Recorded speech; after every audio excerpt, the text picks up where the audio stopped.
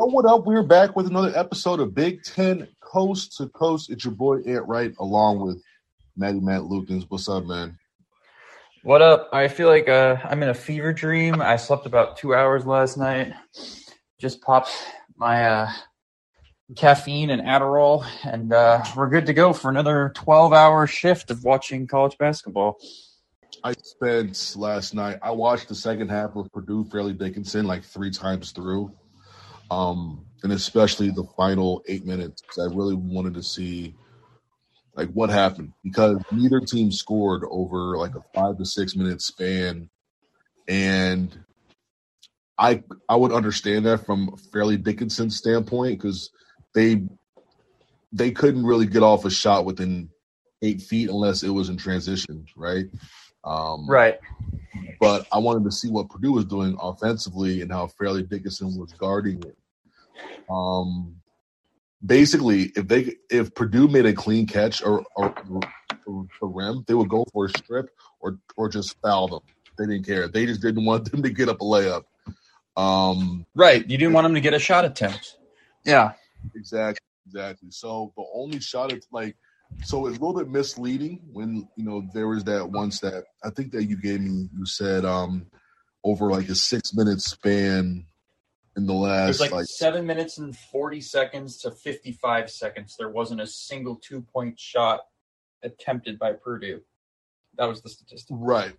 So within that span, there technically wasn't, but you know what? There was a lot of fouls within 8 feet because when they got there was a lot of hacking. They went straight to hacking, and you know what? It paid off, and it really forced Purdue to take a bunch of threes, and they hit maybe one or two, and that's how you pull an upset. Let's just talk Purdue first and get it out the way.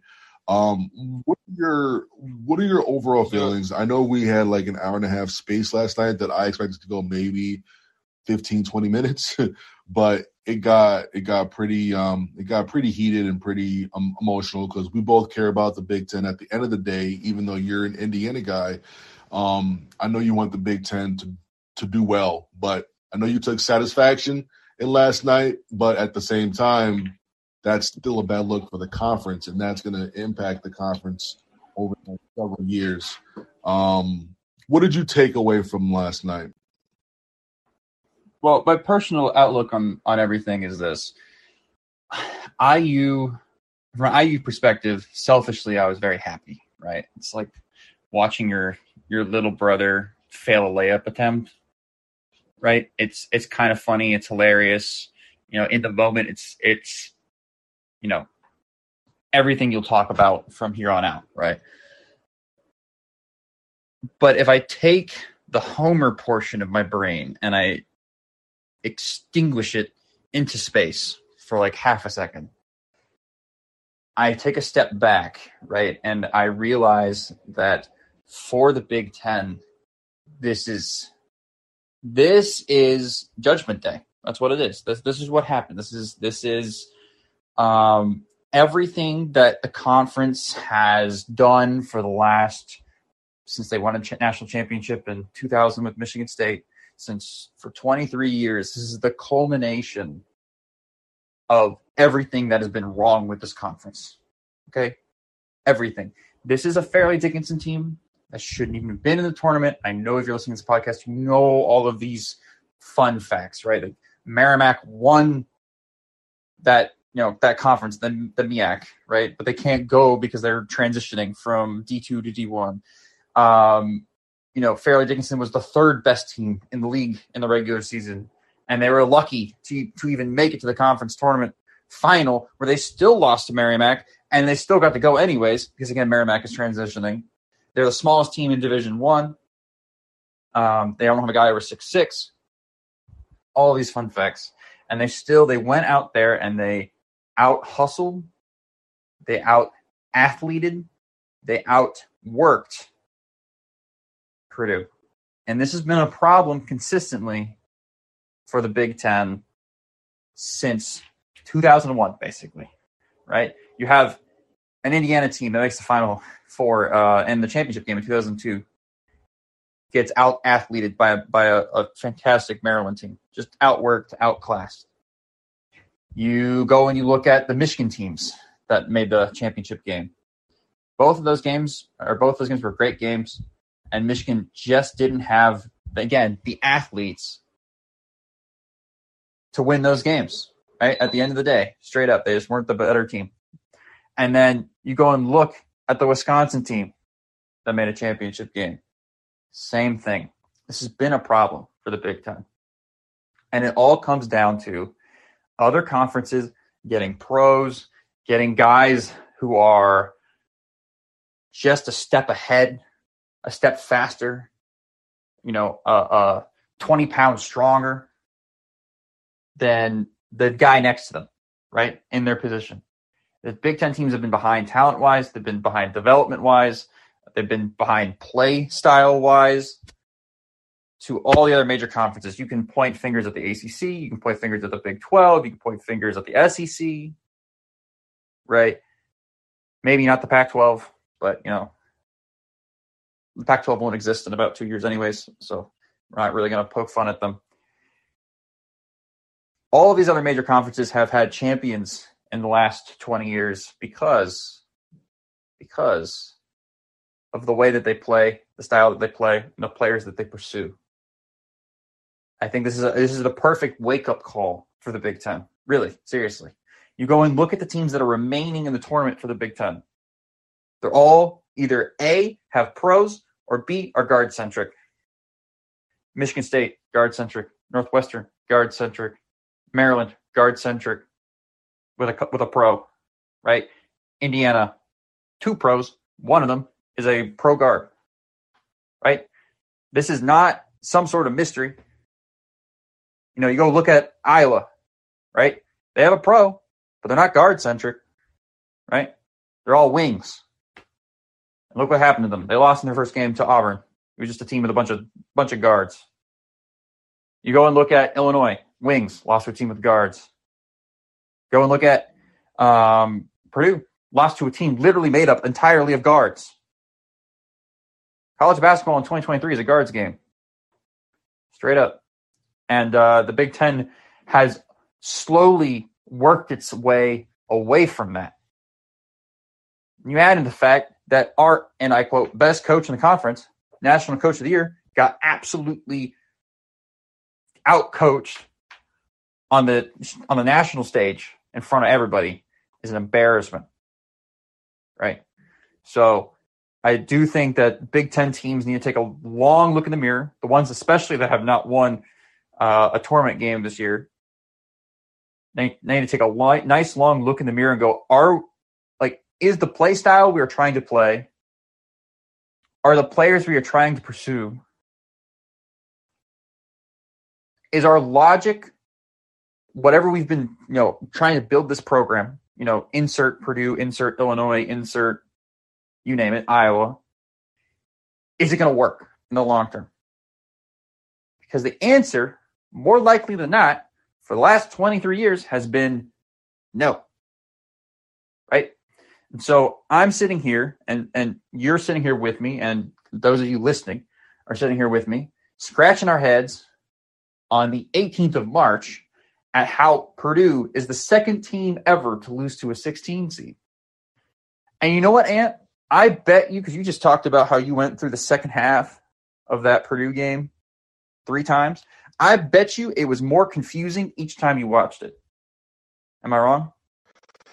It was more confusing because I kept seeing the same issues and I kept seeing the same things happening in the game. And Purdue was so stubborn on going through Zach Edey. I just couldn't understand it. This was the perfect game to play TKR extended minutes, the perfect game to play Caleb First extended minutes. They played Zach Edey for 35 minutes, and they tried to run an Edey-centric offense for 35 minutes against a defense that was literally saying, if you run this shit, we are going to not only make it chaotic for you, but it's going to be so not smooth that your guys who need smoothness, who need that potent offense, need a good rhythm, those guys are not going to be able to even shoot to help Zach Edey. So I thought that this was a good game where Edey would have played 20, 22 minutes, honestly. And you would have played First and 2KR a bit more. First would have owned that matchup. First would have killed it. At 6'10", 6'11", First would have killed it. He would have been fine. TKR at his size, he would have been fine, and they would have been a little bit better getting up and down in transition. You have bigger players, better athletes. This is a game that you run away with in the first half, and at halftime you're up by 30. And this is one of those games where, you know what, I do have a National Player of the Year, but at the same time, I got to understand that this matchup, this needs my bigger, more versatile players out there who don't just go block to block. I need players who can go block to block, elbow to elbow, wing to wing, top of the key, hit shots, right? That's what they need. They needed to be quicker, not clunky. Yeah. And, this is a prime example of, like, you want to play this clunky style of play, and they didn't even run offense. And that's another part that I'm really shocked at. They didn't run offense, and then when they tried to run offense, the FDU scheme against Zach Edey blew up everything. And, I really don't want to, get, too far into the Purdue stuff because we do have to talk about a couple other games. But,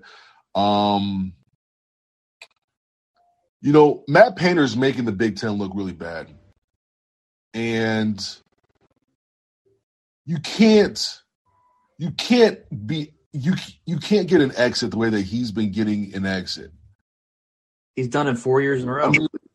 4 years in a row he's done this. Well, three, right? Three. Well, 3 with a break, but then the last 4 tournaments. But that was the 2019 with Virginia. Like, Purdue and Virginia were like playing each other.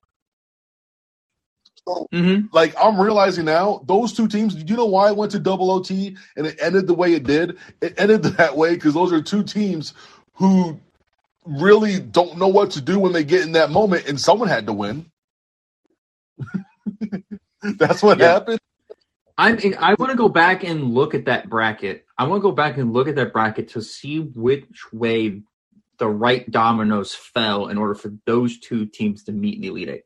I need to go back and see that. I don't remember what happened, but they had to have gotten serious breaks. Carson went crazy. That's what I remember. That too. I remember Carson averaging like 40. He was killing. I don't know what he was averaging, but it was like 30 to 40 points. I swear he was doing like Steph Curry type of explosion type of scoring. Like, he was willing them to so many games. And but Virginia they had some weird stuff happen in the Final Four and the championship game too. So I don't know. It's very, very strange. But like, you go back and look at what Virginia has done, losing to all these terrible teams in 1 year, winning a national championship. Tony Bennett and Matt Painter are like regular season dogs, bro. Like, absolute dogs. You know who they remind me of? They remind me of Thibodeau from the NBA. You're just going to play your way. You're going to play extremely hard throughout the regular season because nobody else is in the NBA, right? So you're able to get several more wins just because your approach to the game is more playoff-ish, right? But then you get to the playoffs where everyone's playing hard, then you end up losing in the first or second round. But you're overachieving during the year because you do such a good job in understanding the schematics of your opponents and all this stuff, and you just know the little gimmicks that like really annoy people. But then when you get to the postseason, when you're playing a really good team who can do the same thing back to you, butts get tight. It's a bit off. But I don't want to labor this too much, or is it belabor this? Whatever. I don't want to stay on it for too long. Let's talk let's talk Michigan State, Southern Cal. I thought that was a game. Southern Cal is not good. They need to really get their stuff together before they join the conference, or they're not going to get out of it. I know people are down on the Big Ten. I get it. Well, whatever. Doesn't mean that the regular season is brutal. Like, the regular season is absolutely brutal. You cannot play that isolation, ISO stuff and try to think that you're going to do something. You had this dude, Drew Peterson, out here acting like you said on playback, acting like he was Kobe. Drew Peterson, that dude, his best 2 games over the last, 10, came against the worst teams. Came against Cal. Do you know how many wins Cal has? They have 3. 3 wins. 6? Outside of December 21st to January 6th, they have no wins. They won 3 out of 4 in a 4-game segment. Outside of that, all red, all L's.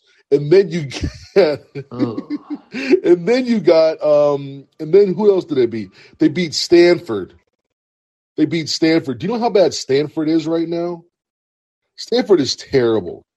7-13 in the league, 14-19 overall. Those were his 2 best games where he had 30 against Cal, 21 against Stanford. Anyone else with the pulse, straight struggling. He was a struggle bus in this game too. I did like the game though from Michigan State. I thought Michigan State played exceptionally well.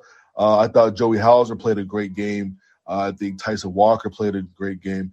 I liked the energy from Akins, and I liked his aggressiveness big time. I mean, he had 3 steals, which was huge.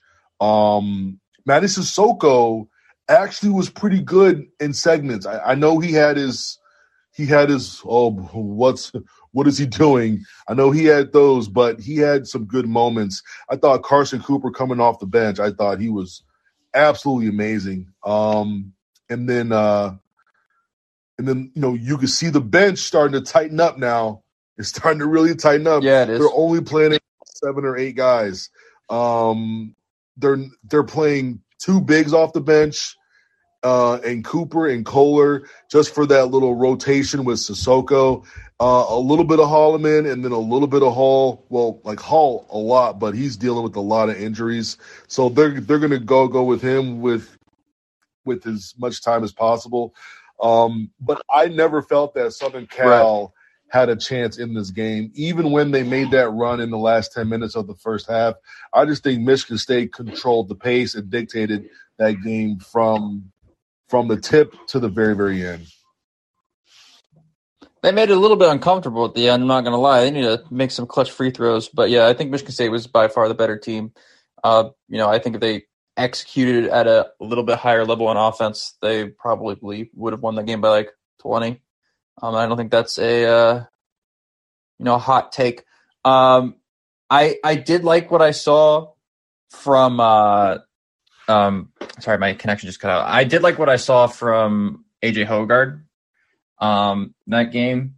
I thought he definitely at times pushed the pace when he needed to. And got out in transition. I thought that was, that's obviously where he's the best. And then, yeah, you touched on it. I think, between Sissoko, Kohler, and Cooper might be their best big. I'm not gonna lie to you. I like what I've seen from Carson Cooper. I like Cooper a lot. Yeah, I do like him a lot. I think he needs more minutes, especially for this team that they need to go through their perimeter, right? This is not an out team. This is an outside. Mm-hmm. This is an outside team, and then in whenever you can get a dump off, a lob, or an offensive rebound. That's how you're going to score, right?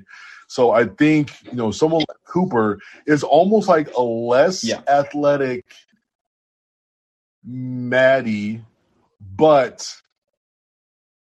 more polished and under control, and I think he knows the game a bit more, if that makes sense.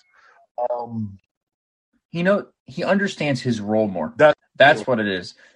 Yeah, when he's out there, he knows he's not the guy that's going to make a play. Like if he makes a play, it's going to have to be obvious. Yes, he has a very high floor, and I think that's what you need for Michigan State. You need a almost calming presence at the 5 on that team, because you've got a bunch of erratic other guys on the team, right? You got a bunch of guys that can just pop off at any moment. Akins, you've got Hogard, you've got, of course, Tyson Walker. These guys can just blow up at a moment's notice. You kind of need that guy who's just going to be the steady hand, and I think Hauser has turned into that kind of for them, and then I think again, Carson Cooper could be that guy. I agree. I definitely agree with that. He had really good minutes last night, and he did. I'm interested in seeing if the leash for Maddie is going to shorten up a bit, or is Tom Izzo going to kind of still ride him out, or go to Cooper a lot earlier, especially when you're getting deeper into the tournament. The East has opened up a bit. You have Purdue losing, so up top you're going to have in the Elite Eight either Fairleigh Dickinson, FAU, Duke, Tennessee. Duke, very young, new coach. They came ready to play against Oral Roberts. You have a Tennessee team who's without Zakai Ziegler. And then you have FAU and Fairleigh Dickinson up top. This East region just opened up for Kentucky, Kansas State, Marquette, and Michigan State. For sure. Yeah, it is wide open now. You don't got to run through Purdue, right? And you get to dodge Purdue. That's a luxury now, right? You get 1 seed's out. Duke, I think, is going to be a force in that region. I think they might as well. I said this when I was watching the Oral Roberts game. I think Duke, because of the way they struggled in the early season, is underseeded. I think they are very much worthy of a 3 or 2 even, right? That's how good they are. So just with how they're playing, and especially that's just how they're playing currently. Yeah, not their resume, but just with how they're playing, for sure. I can see how they're playing and the talent they have. I would say that too. Yes. Yeah, they'll be a matchup nightmare for a lot of teams. That's pretty similar to I remember Michigan in 2017 when they went on that run and they won the Big Ten tournament, and they ended the year pretty good, and they were a 7 seed. And right away I said that is tough for Louisville to get a 7 seed. That should probably be a 5. You're at them in the second round. That's just not fair. And sure enough, they end up winning that game. Let's move on to who's the third team? Indiana. So Indiana did, there was never any worry about that game. I do think in the first half, though, Kent State battled, but I think that Indiana was never felt like they were in a tough position, or they felt like they were now acting out of sorts. I think they were still in control of the game, despite the score being a bit closer. Yeah, I mean, IU was up 8 at the half, and it really felt like IU was up 4 with the way that they had played. But at the end of the day, I mean, they clutched up, shot 35% from 3. Trace had a game for the ages, 24, 11, 5, and 5 is insane. Okay. And that's what people are asking me. That's just what he does. You know what I mean? No, I know he is an all-time IU player that happens to be playing at a time in which IU has the least amount of talent it's basically had in the program since we dumpstered the program because Kelvin Sampson took too many text messages. Do they hang his jersey? Yes or no? What are the qualifications of his jersey up there? Because every school is different. I mean, IU doesn't really hang jerseys. That's the thing. So I don't think his jersey will be hung. I think if I remember correctly, there's not a single number That is no. Somebody's number is retired. I know for sure, but I can't remember off the top of my head who it is. But they retire numbers, but they don't retire jerseys. Like Isaiah Thomas's jersey isn't retired, right? Like Quinn Buckner's jersey isn't retired. Like these guys, obviously would be more in line of getting that than Trace, right? But his jersey won't be retired, but he will be remembered forever by you fans. And there'll be fans like me talking about him when I'm 56 years old with 2 knee replacements. So, you should have seen Trace. Yeah, baby, he was a PTP. But look, IU won that game. Race Thompson with 20.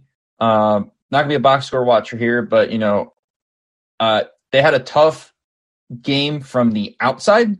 You look at Jalen Hitchfino, 4-11 from the floor. Tamar Bates, 0 of 6 with 0 points. Trey Galloway, 1 of 3. Boy, Tamar, he said, put me in, coach. I'm ready to play.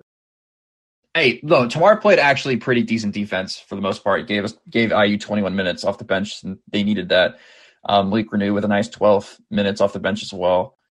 But IU's going to need more from Hitchfino, Bates, and Galloway in the next game. They're going to need probably IU's best game out of those 3 all year against Miami, because Miami's just all perimeter guys.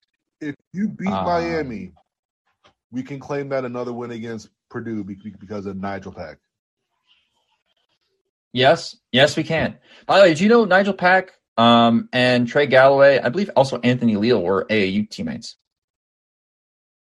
Really?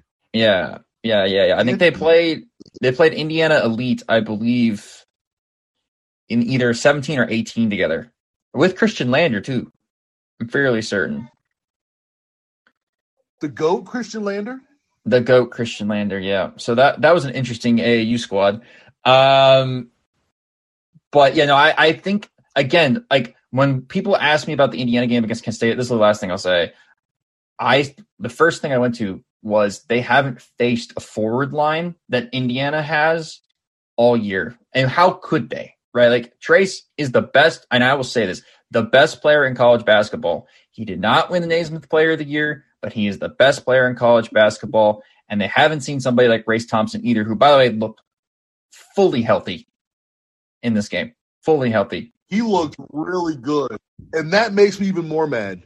It does make me mad too, because he's been tripping all year long. You've always had this. Like, what's stopping you from always doing this? Like, really? Well, if he wins, if IU goes to the Elite Eight or the Sweet 16 or however far we go in this tournament, and he's playing well in each game, I ain't gonna be mad. Personally, I ain't gonna be mad. I'm fine with that. Oh my goodness. Tomorrow, too, but like Race. Tamar and Race are just... They're too talented to be acting up like this, bro. But crazy day, man. Crazy day. But thank you guys for coming in, listening in. We're not going to fully talk your heads off today, but no. Big day the next couple days for this weekend. Big Ten teams can move on to the Sweet 16 and get to a second weekend. That's what we like to see, because Purdue is killing the conference just 1 year, one tourney at a time. And some of these guys got to really pick it up. We can't blame this all on Purdue. I mean, Purdue is a major problem, but you got to go look at Illinois. They haven't made a second weekend in 20-something years. You got to go look at Iowa. Just keep fighting it out with Fran McCaffrey. Yeah, but with Fran and Underwood, I get it. But Matt Painter is being regarded as one of the best coaches in the country. Right? Wisconsin is a cancer. Yeah, I mean, I got to go. My head hurts. Yeah, we got to go. Also, Michigan game is starting, so NIT season. Yeah. All right, later, peoples. Bye, guys.